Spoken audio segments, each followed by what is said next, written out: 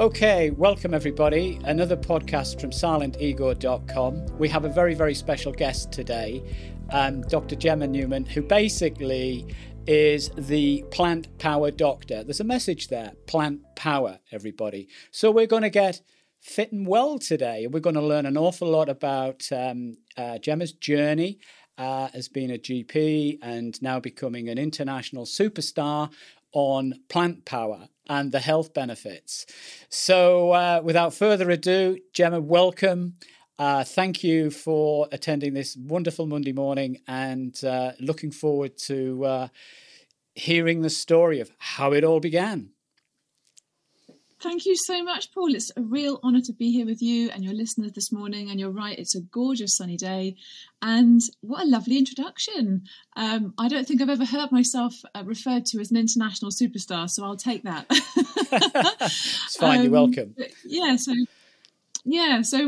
for any of your listeners who are not sure who I am, as Paul said, I'm the plant power doctor. I'm also a general practitioner. I'm a GP.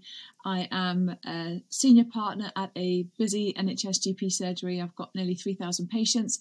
That's my day job. But I also have a tremendous interest, as has been alluded to, in holistic health and plant-based nutrition and how these things can really improve our well-being, prevent disease, in some cases even reverse disease. And that's why I was so passionate to share this message. And I'm really excited to talk to you today and also to share this with your listeners. So thank you for having me on. Very good.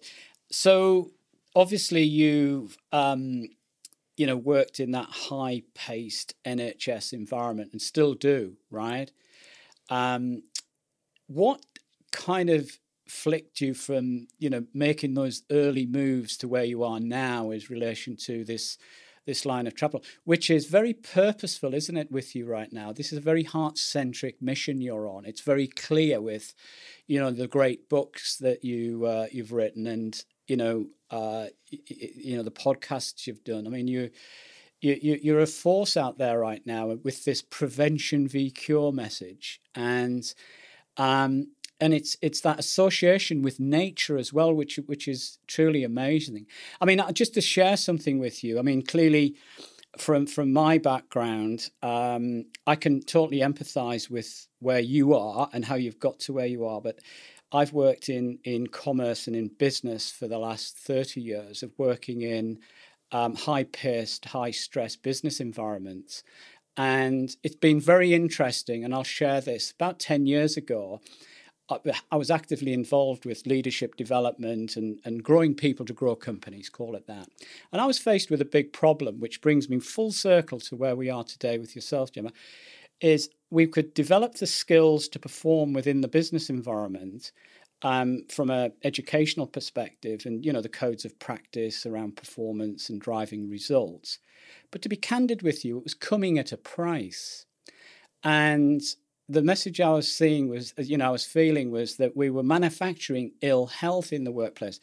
And I know it's a big subject, but I knew it was ending up in the GP surgery. So, with stress-related illnesses and the likes. And I saw that as we're manufacturing it. And I was thinking, we're actually ignorant of ourselves. And, I don't want to be too controversial about it, but equally, you must have been seeing a similar thing at some point. And then, this line of travel that you're following now, the greater good. Oh, yeah, absolutely. This is it. I mean, in my general practice, I see people suffering. I mean, especially perhaps in the last year with the pandemic and working from home, that's brought a whole other level of stress and anxiety for people. But certainly when it comes to working very long hours, being in a corporate environment, stress and anxiety has been a huge factor for many of my patients. And I knew that they were going to be prone to long-term diseases as time goes on. There is a definite link between psychological stress and physical stress in the body. The mind-body connection is very strong. And I realised very early on that we needed to try and address all of these factors if we were going to ever help people get back to health. It's interesting. And what's also, if we look at pardon the language, but the price of life in the sense of, business and commerce is all about investment and, results. And one of the things that I, similar to yourself, but, obviously not practiced from a health and wellness perspective, so I knew that the most important asset that you could ever consider investing in yourself was you, the human, we're all very much coming from that material society of, it's all out there. And, I'm very much, over the last 10 years, particularly been on a journey where that has its place, but not at any price. And I think that the biggest prize that you can ever honor yourself is this love and self-care. And I think what I've also observed, Gemma, and you're endorsing it wonderfully, is, different ways of actually educating ourselves, particularly from a health perspective, from a prevention point of view. So with that in mind, I mean, if you could kindly just sort of share some of those stories, that would be very, very interesting. I know that there was a pivotal moment with your husband at one point, I believe, in helping him win a big marathon. Yeah. Yes, exactly. So looking back on my journey, it has had its various twists and turns, but I always felt that I wanted to try and approach sort of the whole, where my patients were, like what was missing and what was causing them to become particularly unwell. And so prior to my husband's story of running the London Marathon, I studied a bit of psychology, solution-focused therapeutic approaches, cognitive behavioural therapy. And I had this vague idea, of course, that nutrition was important. Eat your fruits and vegetables, it kind of makes sense. But I hadn't looked at it too deeply prior to that. And as you mentioned, my husband ran the London Marathon and he was getting a lot of problems in his training. He was getting inflamed and injured quite frequently. And so he decided to try and look into what he could do to improve his training. Mm-hmm. And he looked at his running shoes, he looked at his technique, but he also looked at his diet. He looked at what he was putting inside his body, his fuel. And he thought to himself, well, if I'm really struggling to run a marathon distance, how is it that these guys that I admire can run ultra marathons, can run 2 or 3 marathons in a go? What are they doing different from what I'm doing? So he began to read books like Rich Roll's book, Finding Ultra, Brendan Brazier's Thrive, Scott Jurek's Born to Run, and he realised that they were all plant-based. And he thought, well, maybe I should give that a try and see if it has any results for me. And now he's not medical, he's not a doctor, he just wanted to get results, so he thought he would give it a go. And I was watching with curiosity and I suppose a healthy dose of skepticism. And interestingly enough, he did really, really well. So at his next attempt running the London Marathon, he managed to achieve a time that was 1 hour and 10 minutes faster than his first attempt. And I was really blown away. I thought that is an incredible shift in his performance. And, I myself am not somebody who's particularly into athleticism. I don't have a gym membership, but I do believe that movement is incredibly important. But also I wanted to find out, well, could these dietary benefits have an impact on my patients? Because what I'm interested in is preventing disease and hopefully improving, augmenting my patient's response to disease. So I thought, well, could it be helpful for heart disease? Could it be helpful for diabetes? Could it be helpful for skin issues, endometriosis, fibroids, fertility? Like, where do we draw the line? And I began to do the research, and I was excited to discover that it could have some tremendous benefits for my patients. And so that was where the journey really began. I myself had kind of come to an understanding that my genetic cards were stacked against me, because I had been on a sort of a fitness journey in my 20s. I had managed to regain a lot of energy. I managed to lose some weight, because when I started my practice, I've been a doctor for a long time now, but when I first started, I wasn't looking after myself very well. I was eating a lot of, takeouts from the doctor's mess and sweets on the wards. I just, was doing the long shifts, and I was absolutely exhausted. So at that stage, I had tried to improve my health through the conventional means. You hear the usual things in society about, or eat less carbs and, simple calories in, calories out, exercise. So I did that and I got some initial results, but I ended up having a raised cholesterol, and I had a strong family history of heart disease, early onset heart disease. And so when I checked my own cholesterol and saw that it was high, despite the fact that I was in optimal physical condition, I thought, well, I've just got to accept my genetic fate. fast forward then to when I saw my husband's efforts and I read some of the data. I knew some of the environmental benefits of plant-based nutrition already. I think the science on that was very clear, but I hadn't actually researched the personal medical benefits until that time. And so when I decided to give it a go myself, I was sort of really astounded and excited to find that my own cholesterol panel, my lipid panel came back normal. And also the knee pains that I'd been getting intermittently when I was running for many years began to melt away. So I knew from a personal standpoint, well, this is clearly doing something for my health as well, which was great. But the magic happened when I had the confidence to then share this with my patients and the wider world. And that's, as I say, there's so many stories I could share.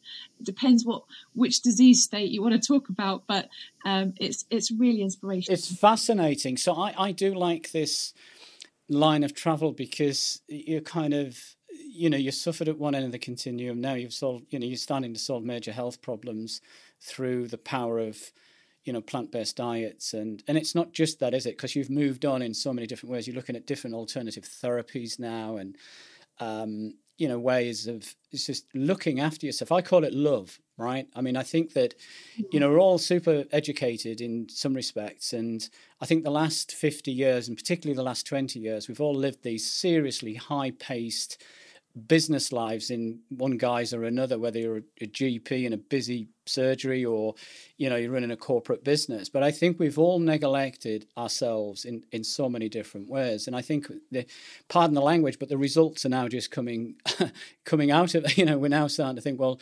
actually there's got to be a different way, no matter what. And it's interesting to if I think it about it holistically, you've had the message from somewhere, your purpose is now really on a very different track.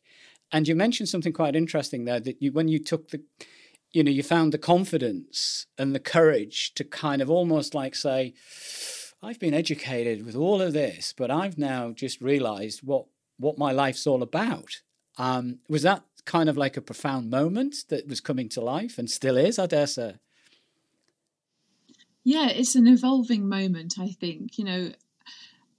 I come from a background where we have to be very clear that what we're telling patients and what we're sharing with patients is evidence-based. Equally, I think that there is a certain knowing that comes from the heart. And so in my work, I try to combine the two. I try to combine that instinctive knowing. As you've rightly pointed out, we have to come from the heart center. That's where we can truly get to understand ourselves, our own deep down, our own motivations, our own needs, wants and desires, but also respect and love for our bodies. And, we have to do that if we're going to stay healthy throughout our lifetimes. And that's where plant-based nutrition can come in, but it's also where thinking about, well, what other ways can I strategically improve my mental well-being? Am I sleeping right? Am I prioritizing my sleep? Am I moving my body? Am I prioritizing my relationships? Am I finding true purpose in the things that I'm doing in day-to-day life? And it doesn't have to be big things. You don't have to decide that you're going to, change the world tomorrow. It's more about doing things in your life with purpose and making sure that you are consistent with your values as you go throughout your day. These are the things that will then hopefully have a knock-on effect to improving health longer term. It's interesting. I can reflect, personally about, I live a ritual-based life. Personally, myself, my 4 o'clock piece, I have a ritual, which I'm a caffeine drinker, so I do enjoy a great coffee, and that's about as extreme as it gets. I don't drink alcohol and things like that. But the likes of what I'm trying to say is I'm not perfect. However, I think there's so much you get back from that, which is, you mentioned heart-centric, pardon the language, heart-centric insights and instincts that, you have to listen to. And I think that sometimes we get to the point where we're at a tipping point where we have got, a diabetes problem or, a cholesterol issue or whatever.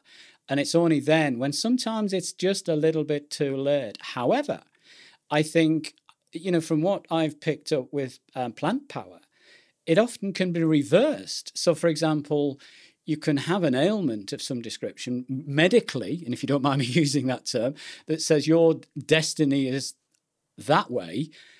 However, there is some course correction that we can put you through and see what happens. So longevity, rebalancing your life and realigning and redesigning. But it comes with that source intelligence to make these pivoting decisions, to make this stuff happen, which is evident with what you're doing and advocating. Yeah, thank you. You're absolutely right. And these things, I wish more people knew about the power of their actions and the power of their plate to help prevent and reverse disease. And for me, it's getting the right balance between helping people to empower themselves towards greater health, but also doing so with a sense of excitement and abundance. So, it's a hard path to walk because sometimes in diet culture and wellness culture, there's this big emphasis on you have to do this, otherwise, it's your fault that you're not well, or you have to take this into your own hands, otherwise, what's wrong with you? Equally, I think sometimes there's this attitude on the other end of the spectrum whereby doctors especially can feel like, well, we know what's wrong with you, we know the label for what you've got, this is the medication, this is the procedure, this is the treatment, and that's all that you can do. And people on that end of the spectrum feel very much disempowered. So I think if we have the means, mentally, emotionally, financially, then it's fantastic to feel empowered to be able to make changes. And it doesn't actually require a big budget either. I think that's another important thing to say. Sometimes, some of your listeners may be, on their entrepreneurial journey and may be struggling to make ends meet. And some of the cheapest foods known to man are, in fact, plant-based foods, whole foods. And so, with a little bit of ingenuity and cookery skills, it's amazing what you can achieve. And as you've rightly said, it can have a tremendously powerful effect on our health. And this is not something, interestingly, that I'm saying as a lone maverick, as it were. It's just that most healthcare professionals haven't really either read these particular guidelines or understood their significance. So, the American College of Cardiology talks about the importance of plant-based approaches for preventing heart disease. The American College of Clinical Endocrinology talks about plant-based approaches for preventing type 2 diabetes. The World Cancer Research Fund talks about fruits, vegetables, whole grains, legumes as the cornerstone of a cancer-preventing diet. And so, when we look at the overarching evidence, we can see that plants are definitely centre stage, but I think people have perhaps not really realised how important they can be for in some cases even reversing certain conditions as well, which is just so powerful. It is, and I think I picked up a really nice message there. And obviously having operated, and you're quite right, a lot of our listeners today will be from the corporate environment, and we all know that is changing. A lot more people now are working from home due to the sort of influences of the pandemic over the last sort of year or so. And here we go, we're beyond the 12-month mark now. We're going into kind of year 2. But I think people are genuinely starting to think a little bit more deeper about their wellness. And I think are now finding the space and the time to reflect and realign. And I think, with my business practices, I've got a business called Ego Stream, and it is about streaming the ego. It's not about building the ego. And Zengility.life, which is basically all about helping people realign their work lives in a very different guise. But that word life needs to be used a lot more, I think, particularly in the work world. And I think it's not a workforce anymore, it's a life force. And I think that needs to, and it's a metaphor to make a point, I suppose, or it's, it's coinage to sort of reinforce our business leaders that are listening today, that we have a life force to lead and manage in good order and not at any price. And unfortunately, due to the hedonism of the 20th century, which I believe is still a little bit overhung, it needs to realign, and we need to start looking at ourselves from human beings and, investing in ourselves from inside out. And this heart-centered reflection is critical. And then I suppose the question I have is get your physiology in good shape, you get your psychology in good shape. Is that right? Is that something that you would champion, Gemma? Yes, it is. I think sometimes it's hard because it makes sense instinctively that when someone is struggling either with anxiety or depression, that we try to fix it using psychological techniques. So, you may go for counselling or CBT. However, sometimes it's actually quite hard to deal with the root of the issue just through the brain, just through logic. We have to also deal with it through how our bodies respond to stimuli, because we have to engage the parasympathetic nervous system if we're going to be able to switch on that rest and renew state. And you talked about the frenetic nature sometimes of business, where many people feel that they're running on their sympathetic nervous system, their kind of fight or flight, which historically we would only have been in for very small bursts of time, but we find ourselves in that state much more frequently. And so one of the most effective ways of switching state, switching to that parasympathetic nervous system, rest and renew and digest, is actually through the power of our physiology and the power of the breath and the power of nature and the power of movement.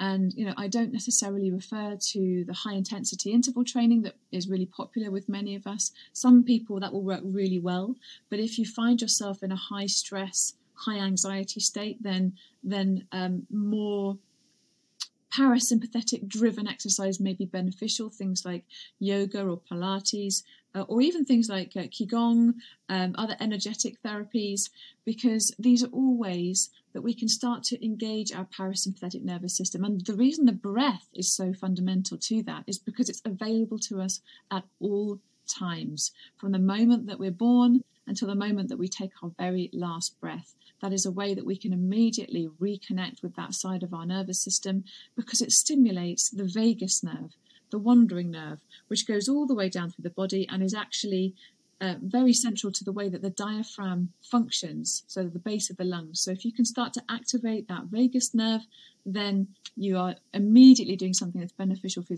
your physiology and your psychology. That's very well expressed, Gemma, I must say. But so for our listeners, there we go. Oxygen. Let's have a little draw of oxygen and have a think. 1, it's free. 2, it is life. And it's all about sustaining a very balanced mindset through breath and the power of breath. Just slightly coming on to one of the big things that I come up against from time to time is decision dysfunction. So if we look at it from a life point of view, a lot of people are reflecting right now and looking to change their life trajectory through the influences of the pandemic, as I say, which are the blessing and the curse, and the good and the bad, the yin and the yang. But equally, I think that one of the things that I'm championing right now is that we are in a very interesting transitory time with human existence. And I think that coming at it from your perspective, I think it's fantastic, fueling the body. But being able to make good decisions, that's where I'm going with this. And I think a lot of people neglect decisions, and I call it decision dysfunction, as a kind of like it needs to be tret. So doctor, I have decision dysfunction. How can you help me? It's an interesting one because it creates apathy, all those classic sort of depression, dare I say.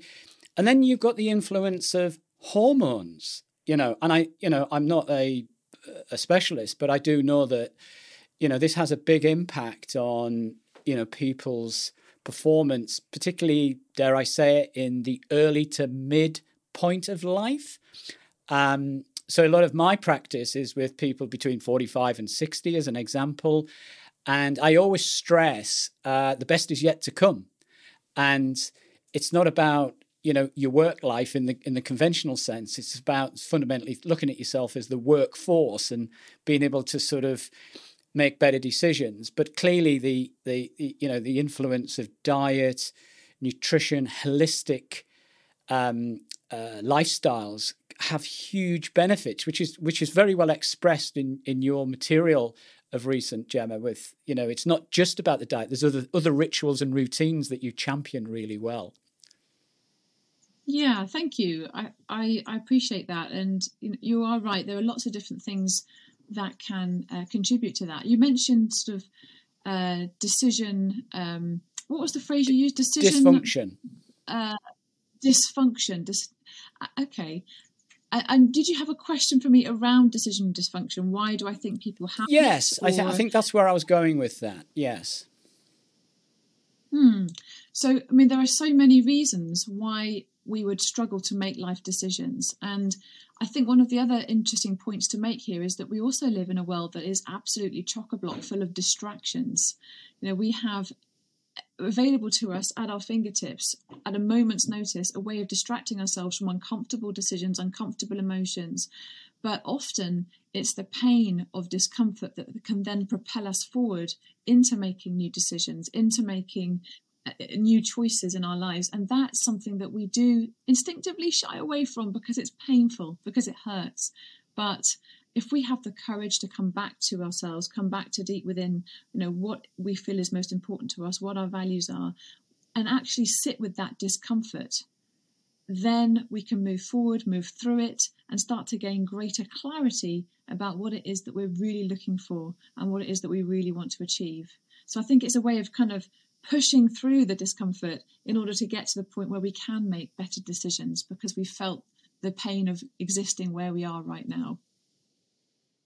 That's very insightful. I think it's, having the courage to put yourself into that reflective stage of it's not positive, it's not negative, it just is. And it's that sort of interesting place. And I come back to one of the big points I have in life right now is we've all been paid to be positive somewhere on this journey. And sometimes that's not the answer. You can't always be positive, as an example. And I think you've expressed that from a slightly different angle, that life is about, from time to time, putting yourself in those challenged states, I would say, accepting that challenged state. And I think you mention it, in your book about meditation. I know I said it's all, everybody talks about meditation right now, but I think it's a very powerful thing, is, creating that sort of introspection of thought and thinking things through, and then linking that back to heart-centric and gut intelligence. And I know that's another subject that we can talk for 2 years about, but these are things that it comes back to time, choice, accessing, learning a lot more about ourselves as what I call life force, which is it's within. You don't need to look too far out. It all sits here. So there's many aspects of learning about ourselves. And I think that your message is loud and clear, that you're bringing it from a multiple perspectives, which also pulls off the point of what you mentioned very early on in our conversation, the whole, that it's not just one thing, it's many coming together. It's that unity of components, to help us make these better life decisions. So interesting. Yeah, absolutely. And I should probably say, just in case your listeners are interested, I have written about the power of meditation, but it's not in my Plant Power Doctor book. The Plant Power Doctor book is all about the power of nutrition, and it's kind of like a one-stop shop for that. So I talk about different diseases, heart health, cancer, skin health, plant-based eating for all ages, gut health, immune health, and then I talk about how to do it, and then I share 60 delicious recipes. So that's more food focused. If any of your listeners are thinking, right, well, I'm going to get that book to learn about meditation, I don't want you to be disappointed. Yeah, no, I get it. I get it. I think it's I'm happy about meditation, and I do agree. It can be an incredibly important tool. But for those of you who are uncomfortable with meditation, for those of you who've tried it and felt that it didn't work for you, I think start out with the breath just to begin with, and just go outside, be in nature, breathe. And then when you feel perhaps that's more comfortable for you, then start with, just really slowly, 30 seconds, just 1 minute. And you'd be amazed at how powerful that can be, even in and of itself. Over the course of time. I think that's the thing, is you don't necessarily immediately think, wow, with the breath you begin to immediately feel better. But with meditation, it's a harder one, because we tend to build habits through positive repetition. But with meditation, it can feel like it takes slightly longer to reap those rewards. So, I thought I'd just add that as well, because there are many people who have heard that meditation is good and may have tried it but found that it didn't really work for them. So I thought I would just share that sometimes you can get benefits if you think a bit more of a long-term goal. Yeah, no, it's very insightful, and thanks for sharing that. That's really good. So just sort of leading up to sort of two things I just want to kind of cover off on here. What's your view on hormones and balancing hormones in the physiology of the human? It's something that never gets really talked too much about. Is that something you can share any light on? So that's the first sort of area I'd just like to cover off, and really talk a little bit about sleep and pre-bed rituals and routines, from a nutrition perspective that might be beneficial, because I meet a lot of execs, candidly, that really are challenged with sleep. And if they could only sleep better, they'd perform an awful lot better from mood, whatever. But any guidance on those two areas that we can just zero in on? Let me try and zero in on this quickly. I do have a chapter on hormonal health in the book, which I think is really important. It's not just for women, may I say. Yes, I talk about endometriosis, I talk about fibroids, I talk about perimenopause, menopause, but I also talk about male hormones, sperm counts, fertility, erectile health. And there are many things that can actually sort of tie into hormonal balance. Our bodies do a tremendous job. We have this thermostat in the brain, which helps us to produce the right amount of hormones in different parts of our bodies, depending on what we need. But sometimes these things can go out of balance. And it's my belief, based on the literature that I've read and based on my own experience, that if we can fuel our bodies in a way that's beneficial, that gives our bodies those right building blocks, then it's easier for our bodies to rebalance our hormones in the best way that serves us well. I think that there are natural times in our life cycle where certain hormones will fluctuate, and there is an ebb and flow to that, especially for women as you're coming up to the menopause, where we have a sort of a sharp drop in estrogen levels. And for men too, testosterone levels will start to diminish much more slowly. So you're, as a male, you're less likely to feel that effect so dramatically, but it is still there as a slow decline. And with nutrition, what you're doing is you're able to, in a sense, level out those ebbs and flows a little bit more neatly. So I found that, with plant-based nutrition, you actually notice that you have more of a potential steady flow of estrogen coming up to the menopause, say, for example. It's interesting because when you look at people from cultures where they have generally fairly whole food rich diets, plant rich diets, places such as Japan, for example, there isn't really a word for menopause. Women don't necessarily suffer from the hot flushes and discomfort that people in the Western world will get.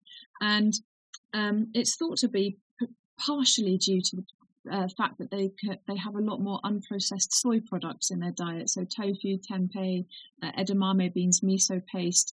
They use those for cooking. There's a lot more whole foods, plant foods, and fish, things like that. And it's just a way of being able to gradually balance the amount of hormones that you're losing over time. Plant foods have less in the way of, clearly they have far less in the way of estrogens, whereas if you're looking at meat and dairy, especially dairy, it contains a mammalian equivalent estrogen. So you're drinking the milk from a pregnant mammal, wow. which will contain a certain amount of estrogenic hormones, which I think does have its role to play in how your body is going to take on that for its nutrition. So yeah, I think that there's a definite role to play for nutrition in balancing hormones, but it's, again, I don't want to sort of say that it will do everything. It's not a panacea. We have to look at all the aspects of our life and a lifestyle, and sometimes medications will, of course, be important and necessary. But yeah, it's good to have an insight into that. And as I said, there's a whole chapter on it. I won't go into a big monologue, but it can play a big role. We've just learned something. It's the Japanese diet. Yeah, that's it. I totally understand. Well, they also do forest bathing as well, don't they? Which is just lovely. Yeah, absolutely. So, just for our listeners, as we sort of like start to look towards concluding our really high-paced but highly factual counsel this morning on health and wellness, it's been fascinating. The bedtime routine that you would champion for people that are challenged with sleep, what would your kind of a few tips? Yeah. I think my top tips would have to diverge depending on the kind of person that you are. So there's the kind of person who really struggles with sleep, and there's a kind of person who doesn't prioritize sleep. Right. If you're the kind of person that is aware that sleep is important but doesn't really pay it much attention, then the main message here is to prioritize your sleep. So make sure that you perhaps think about going to bed an hour earlier than you would have otherwise intended. Do you really need to watch that extra episode of your favorite show on Netflix? Maybe not. Go to bed. Job done. There's a proportion of people who really, really struggle to sleep, and they will have tried all manner of things to get to sleep. And so chances are they may have already tried the basic things like turning your lights down low, getting yourself a nice routine, chamomile tea, lavender on your pillow, eye mask, many people will have already tried those things if they are struggling with insomnia. And so for those people, it's actually, I would say that probably my top tip is to come to an acceptance of what's going on with your sleep patterns. Now, that sounds like an odd thing to say, but sometimes we can really become obsessed with the fact that we're staying awake when we don't want to be awake, and it can really increase our stress hormones. Right. Cortisol. What you don't want to do is get stressed about the fact that you're still awake when you wish you were asleep, and clock watch and get frustrated, and then get your mind working through all the things that you have to do the next day, and all the things that you wish that you could do better if only you got that night's sleep. So first tip for somebody who really struggles is to come to a place of acceptance that your sleep pattern is not where you want it to be, but that's okay. Try to maintain really consistent timings. So even when you have struggled to get to sleep at night, try to go to bed at the same time the next night. Even when you have struggled because you are absolutely exhausted the next day and you want to lie in, try to consistently wake up at the same time. And if you do that, it begins to help your circadian rhythm a lot better. Another tip that some of your listeners might not know is to go outside fairly soon after you've woken up, because assuming that it's light, of course, looking up into the sky immediately on waking is a great way of stimulating serotonin production in the body, which 12 hours later is converted to melatonin, which then helps you begin to get your sleep cycle sorted. So early morning light, it doesn't have to be sunny. It could be a miserable rainy day. If you put your eyes up towards the light, those photons of light will have an impact on your hormone production, and you can start to feel that you're getting your circadian rhythm in check. For those of you who are keen coffee drinkers, I would potentially suggest maybe limiting the caffeine after midday based on the half-life of caffeine in the body. Some people don't feel the effects as much as others, but it can definitely affect your sleep pattern, even if you're not aware of that. Blue light blocking glasses can be helpful. Certainly mentally switching off from work is a big one. So perhaps creating some boundaries with your work-life balance, making yourself an out-of-office response, because some people will be expected to respond to emails up until 10, 11 o'clock at night. And I think it's important to try to create those boundaries wherever possible. There's actually a really great podcast that I did with two sleep experts, Dr. Guy Meadows, who runs his own sleep clinic, and Mrs. Ramlakan. I can't remember her first name at the moment. It's escaped me. But the Holland and Barrett, the Wellness Edit podcast was a fantastic masterclass, 45 minutes with these two sleep experts. And if you haven't learned enough from this one, then you can check that one out and you'll get plenty more tips and advice from them.